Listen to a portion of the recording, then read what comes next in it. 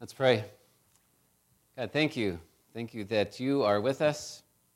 Your presence is very, very much with us, Lord. We are grateful for the joy of your presence, of your power, of your strength, of your love. We just ask that you speak to us in this time, instruct us, help us to understand a little bit more of your scriptures and what they mean to us. Lord, we just give you this time in the name of Christ. Amen. A few years ago, there's an amusement park called Cedar Point, and they introduced a new roller coaster. They called it a Top Thrill Dragster. And it looked, oops, I got to turn this on, right, to make it work. Simple thing. Top Thrill Dragster. And what made it as a Top Thrill Dragster is it has a 420-foot first drop. You see there, 90 degrees straight down. And then it reaches speeds up to 120 miles per hour. And it has a twisting first drop. And so it makes it very, very thrilling, exciting, maybe even a little dangerous, yes? I mean, roller coasters, I don't know about you, but I love roller coasters. I love that they're exciting. I love that they're fun. I love that they're fast. I love that they're maybe a little dangerous, right? Now, I was thinking about David, as we're going to talk about David this morning. I was thinking, David's life's kind of, you might think about your life too. It's kind of like a roller coaster, isn't it? There's highs in your life. There's lows in your life. It goes fast sometimes, slow other times. It's a little dangerous and exciting and fun, all wrapped up together. It's kind of like riding on a roller coaster. Well, we're going to look at David's life and see that he had the maybe sometimes boring, but sometimes exciting life of a shepherd. And then his life got kind of turned upside down, right? Because he got chosen to be king. And then on top of that, King Saul didn't want to give up the kingdom, and so then King Saul tried to kill David. And so his life had all these twists and turns, all this excitement with a little bit of danger thrown in. So this third Sunday of Advent, as we look at the Sunday of joy, we are going to talk about David experiencing this exciting life that God gave him, but more so than anything, the joy came to David because he knew that God was always present in his life. Have you ever felt like you don't measure up? Usually when that happens, it's because we're comparing ourselves to someone else, right? We're looking at someone else's life. Maybe they're more attractive than us. Maybe they're more successful than us. Maybe they have something that we don't have. Maybe they are liked more than we feel like we're liked. Whatever reason, when we don't feel like we measure up, it's because we are comparing ourselves to someone else or someone else's life, or comparing ourselves to the life we thought we might want to have, we wish we would have, but we don't have right now. Fortunately for us, God is not concerned with what we have or don't have. God is not so concerned with our outward appearance or whether we seem to be strong or not. God is more concerned with our heart, who we are in our faith, in our trusting of God. That is what God is concerned about. And we need to understand that when we're in a relationship with God, all that matters is that God makes all that happens, that he wants to happen, he makes that happen in our lives. And so if there's something not in your life that's not happening, God doesn't want that happening in your life. Maybe you want that in your life, but God says, no, I have something different from you. And you can only imagine how David, being a shepherd, imagined one thing and how something completely different came into his life. As we come to the story, chapter 11, we see that Saul has been chosen as the king. Remember, they were crying out to God, God, all the other nations have a king. We don't have a king. And so God said, well, I'm supposed to be your king, but since you want a physical king, I'm going to give you Saul. Saul's going to be your king. Saul was supposed to rule in the name of the Lord for God, for his people, right? But Saul's arrogance and refusal to follow God as king, in the end, God rejected Saul as king. And so God said, you know what? Saul's no longer going to be the king. We're going to choose a new king. Remember we talked about Samuel last week. Samuel became a prophet for God. God said, I'm going to do things that are going to make men's ears tingle. And at this point, Samuel says, I want you to go and you're going to choose a new king. And so Samuel goes to the house of Jesse. And he starts to look at Jesse's son. And Jesse had some impressive sons, right? Physically imposing, handsome, strong. They looked like leaders. And one after another, they came before Samuel. And Samuel looked at them, was impressed with them, what he saw. And he would say these words regularly. He said, surely the Lord's anointed is before him. And God said, no, this is not my anointed. So the next one would come. And then Samuel would say, surely the Lord's anointed is before him. He was thoroughly impressed by son after son after son. He went through all the sons, right? And the Lord said, no, no, no, no. And finally, Samuel's like, well, these are all the sons, right? And Jesse says, well, I have one more, but he's out tending the sheep, right? God says, go get him. And so David is brought before Samuel. And we see God saying this. And when you see underlined parts, please read with me. 1 Samuel 16:7. God says to Samuel, do not look on his appearance or on the height of his stature, because I have rejected him. For the Lord does not see as mortals see. They look on the outward appearance, but the Lord looks on the heart. We tend to do that, don't we? We look at someone, we look at their appearance, and right away we make judgments, right? If they're wearing dirty clothes and they're torn and they're not showered, we're going to make a judgment about them. If they're wearing a suit and they're all proper and they're driving a Jaguar, we're going to make a judgment about them, right? We make judgments on the outward appearance.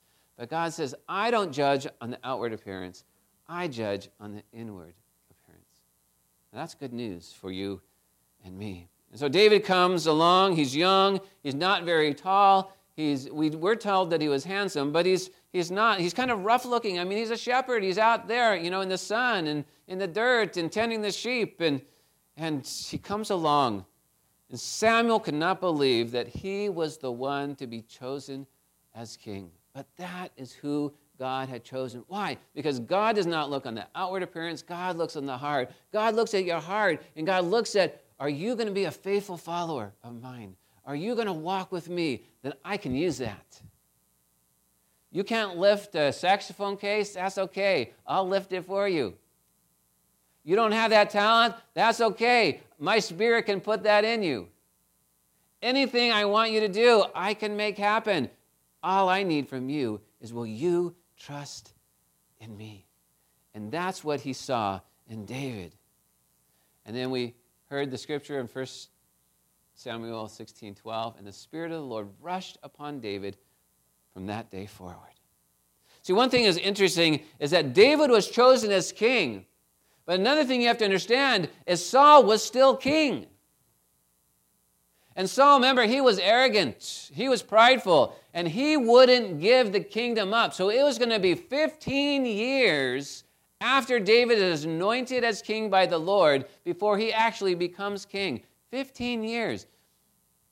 We're talking out there saying, sometimes a month seems like a long time, right? Last month of pregnancy is really long, right? Last month before finals is really long, right? When you're young and you're waiting for Christmas, that last month before Christmas is really long, right? A month can seem like a long time in the right times, right? 15 years David had to wait before he became king. Interesting that God is having Samuel choose David to be the next king, and in the meantime, Samuel is still king doing kingly things, right? He's out fighting with his army. He's leading his army. He is still the reigning king. He's still the one that is in charge. So we need to understand that sometimes we have to wait for God's plan to happen, right? We may feel a calling. We may feel a desire. We may feel a leading. We may see an opportunity. But then God says, let it happen in its time. But God, I want it to happen now. No, sometimes preparations have to be made. Sometimes things have to happen.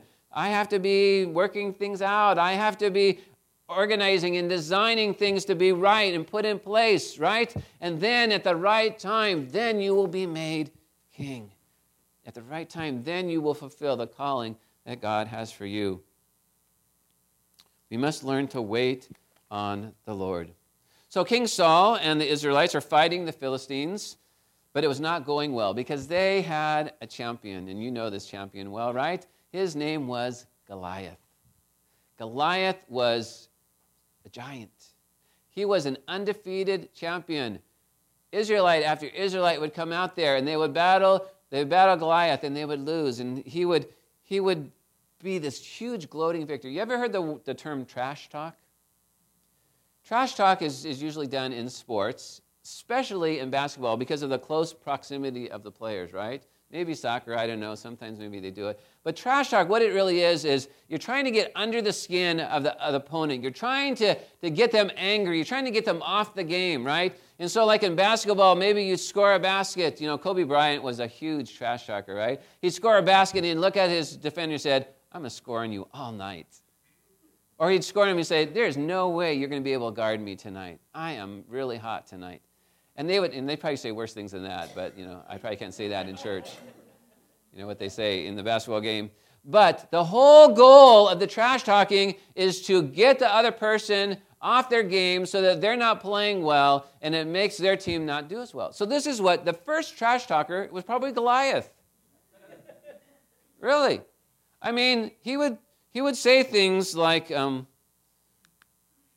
we're going to deal with David and Goliath, and well, he would say things against them and against their God. So, he'd say, I defy the ranks of Israel this day. Give me a man that we may fight together. In other words, you know, there's no man come out yet. Nobody's fought me. Is any man out there? Any men out there? Come on, come fight me, right? And he would taunt them with what he said. Now, this is happening over a 40-day period. And David, remember, he's just a shepherd still, right? And so his brothers are out there fighting, and his job was to come and to bring them water and supplies. Well, one day, he was out there, and he was bringing the supplies, and he heard Goliath defying the armies of God, and in essence, defying his God himself, right? Do you ever get bothered when you hear people talking against God? Do you ever get bothered when people use God's name as a swear word or Jesus' name as a swear word? Do you just ignore it or do you say something? See, most of the time, we want to be nice, right? And we don't say anything. But we should say something. We should say something because that's God's name that they're taking in vain. Well, read the underlined part with me. And David said, the Lord who delivered me from the paw of the lion and from the paw of the bear will deliver me from the hand of this Philistine. And Saul said to David, go and the Lord be with you. So David came, he heard Goliath trash talking, and David was so upset, he said, I'm going to go fight this Philistine. But David, you're not a soldier. But he is defying the name of God, my God. The name needs to be defended. So they try to put Saul's armor on David. Now remember, David wasn't very tall. And the armor was so big. It's kind of like, you know, if you have a little kid. Remember when they used to put your clothes on? And they have shoes, and the shoes are like huge, and the shirt's like hanging down, and they're tripping over the shirt because it's all the way to the ground, right? But they wanted to be dressed like you, right? Remember that? Well, David's wearing Saul's armor, and it's way too big. And so David says, this is ridiculous. I'm going to take what I know. I have a sling. I have 5 rocks. That's all I need. And they're looking at him like, this is Goliath.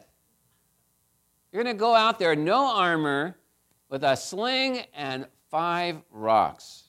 And David said, yeah.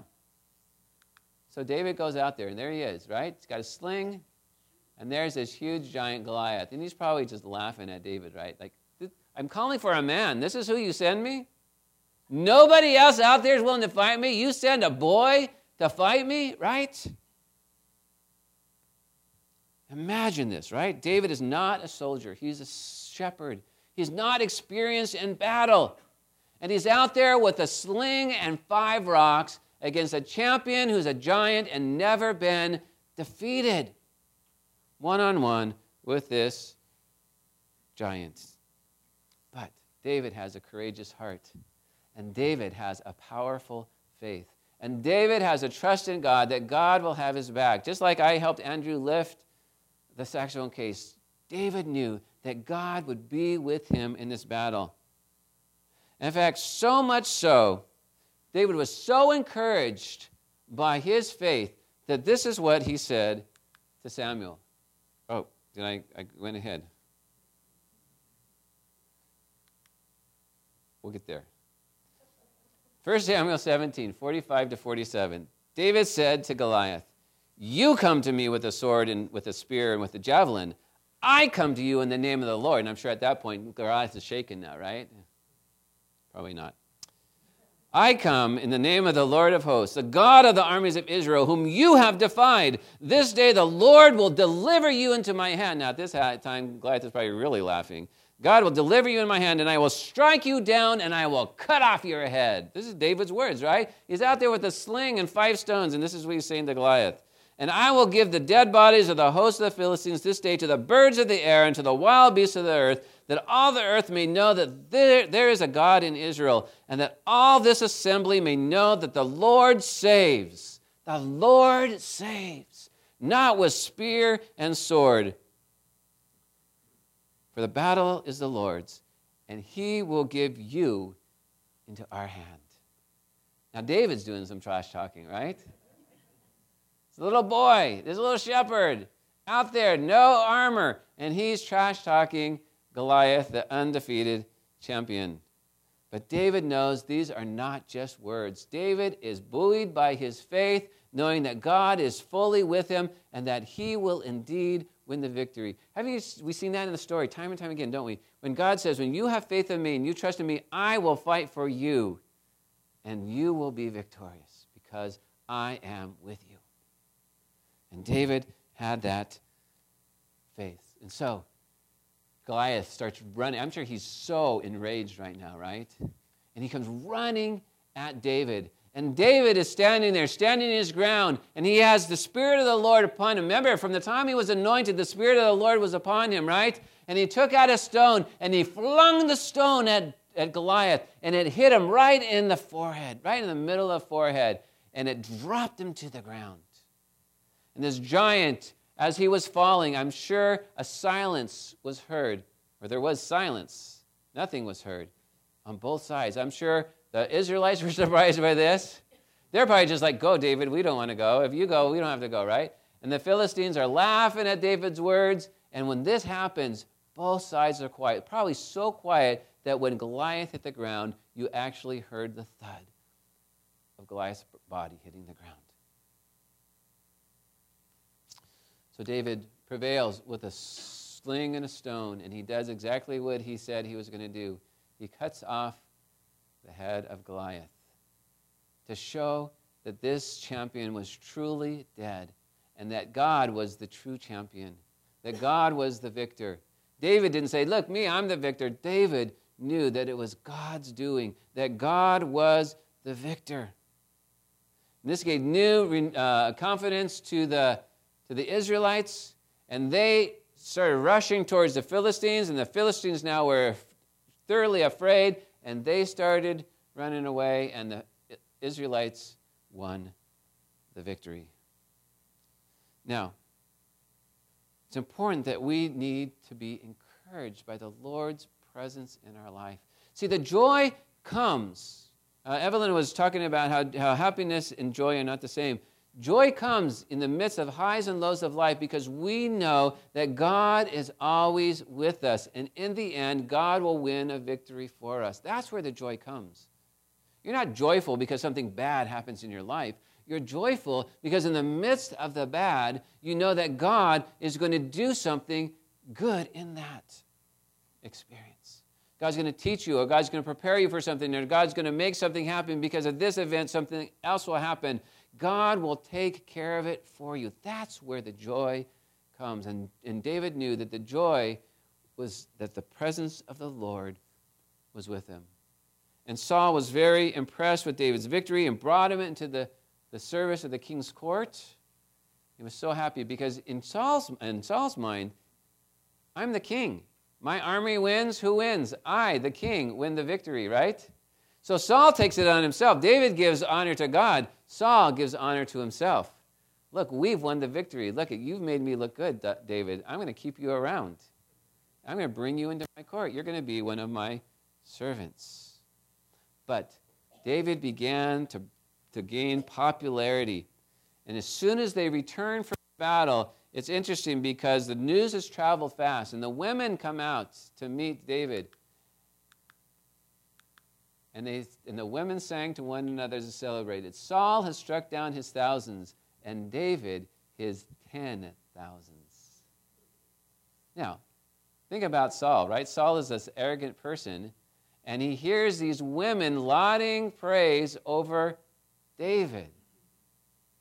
And Saul begins to feel underappreciated. I'm the king. I'm the one that's supposed to be lifted up, not David. Who's David? He's just some shepherd that I let fight a battle for me, right? But they're lifting up David, and he's gaining popularity. He begins to wonder what else might be in store. And he says this, they have ascribed to David 10,000s, and to me they have ascribed thousands. And what more can he have but the kingdom? Right? Saul is already thinking, he doesn't know. God's already given David the kingdom, right? God's already made David the king.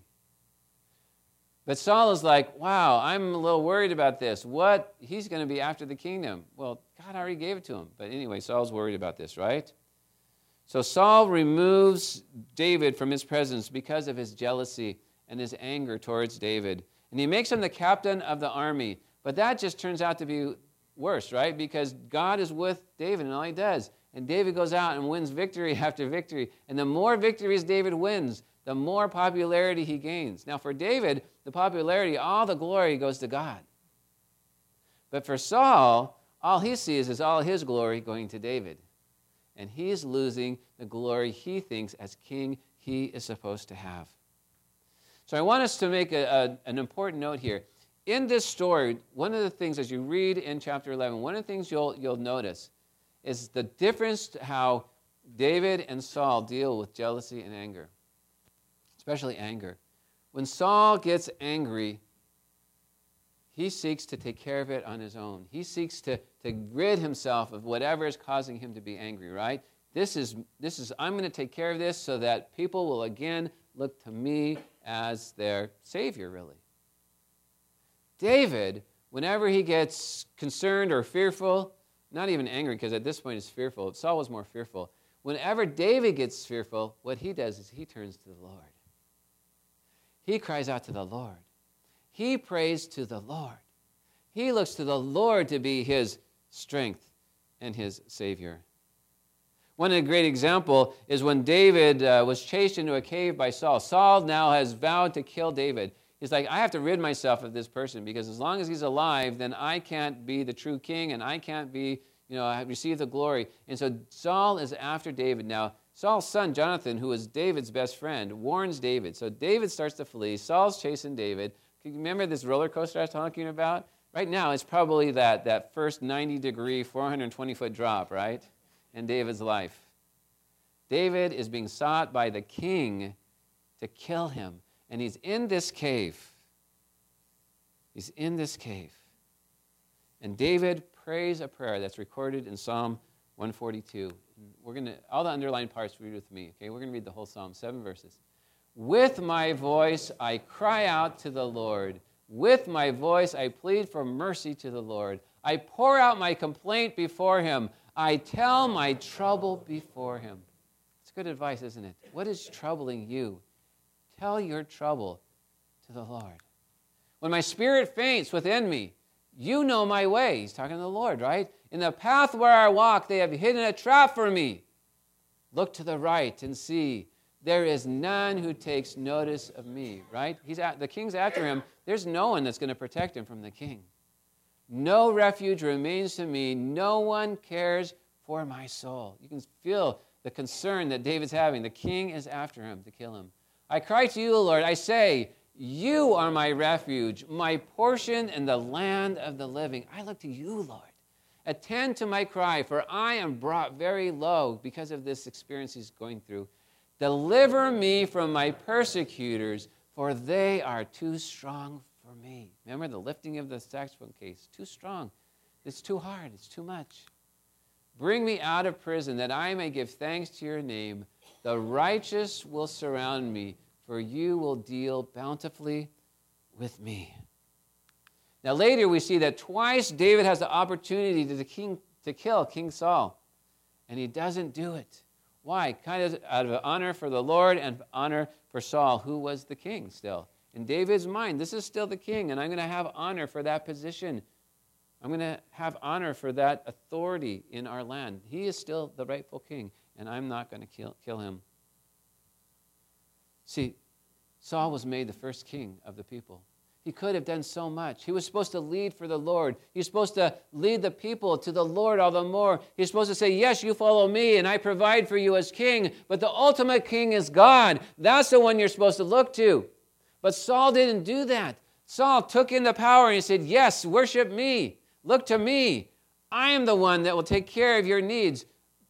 Worship me, he kept saying. And Saul lost the whole point of what it meant to be king, to be a servant of the Lord. And sometimes we do that, don't we? God gives us some success, and we take the glory on ourselves. God gives us some triumph, some victory. We receive the glory ourselves, right? Oh, that was great that you did that. Oh, you're so wonderful, right? No, the Lord did this for me. We should give glory to the Lord. Our joy is in the Lord, not in the uplifting, not in the accolades. Our joy is in the Lord. We need to be like David, who go to God in prayer and not seek to take things into our hands, who understand that the Lord is our refuge, the Lord is our strength, the Lord is the one who will help us win the battle. And so David is finally made king. He becomes king because even though David didn't kill Saul, Saul ended up killing himself. If you read the story, you'll follow that. And so now with Saul dead, David becomes king. And we see in David's life that he wasn't concerned with military success as much as he was concerned with serving the Lord and leading the people in the Lord. In fact, the military successes were just basically another reason to give glory to God for the one who provides, the one who makes all things happen for his people. David wanted his people to love God. In all of this, we see that David has a heart for God. David had great faith and knew that God was with him. David relied on God to provide for him and to protect him and to watch over him and to lead him. And because of this, David helped the people to understand this perspective. And he became the king that Saul should have been. He became the servant, shepherd king that God desired. Because God is the ultimate king. God is the ultimate ruler. Whatever we have, whether it's a pastor or anyone in our life that we have honor for, ultimately, the honor needs to go to God. Amen? Honor needs to go to God. David wrote 73 of the 150 Psalms in the Bible. 73 of the 150 Psalms. And in many of his Psalms, we see the deep love of David for the Lord. I just want to share Psalm 3, 1-4 with you. Read the yellow with me. This is part of David's prayer, this psalm. Lord, how many are my foes? When you're a king, you have a lot of foes, right? Not only in other lands, but in your own people, right? People who want to take over the kingdom. And we'll see that more next time when we go to chapter 12. Lord, how many are my foes? How many rise up against me? Many are saying of me, God will not deliver him. But you, Lord, are a shield around me, my glory, the one who lifts my head high.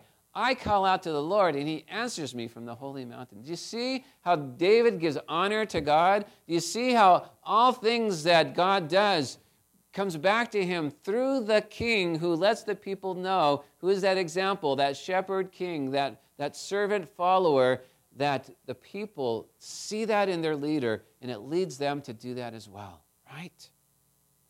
David is a great leader that the people loved and respected because of his faith, not because of his power or strength.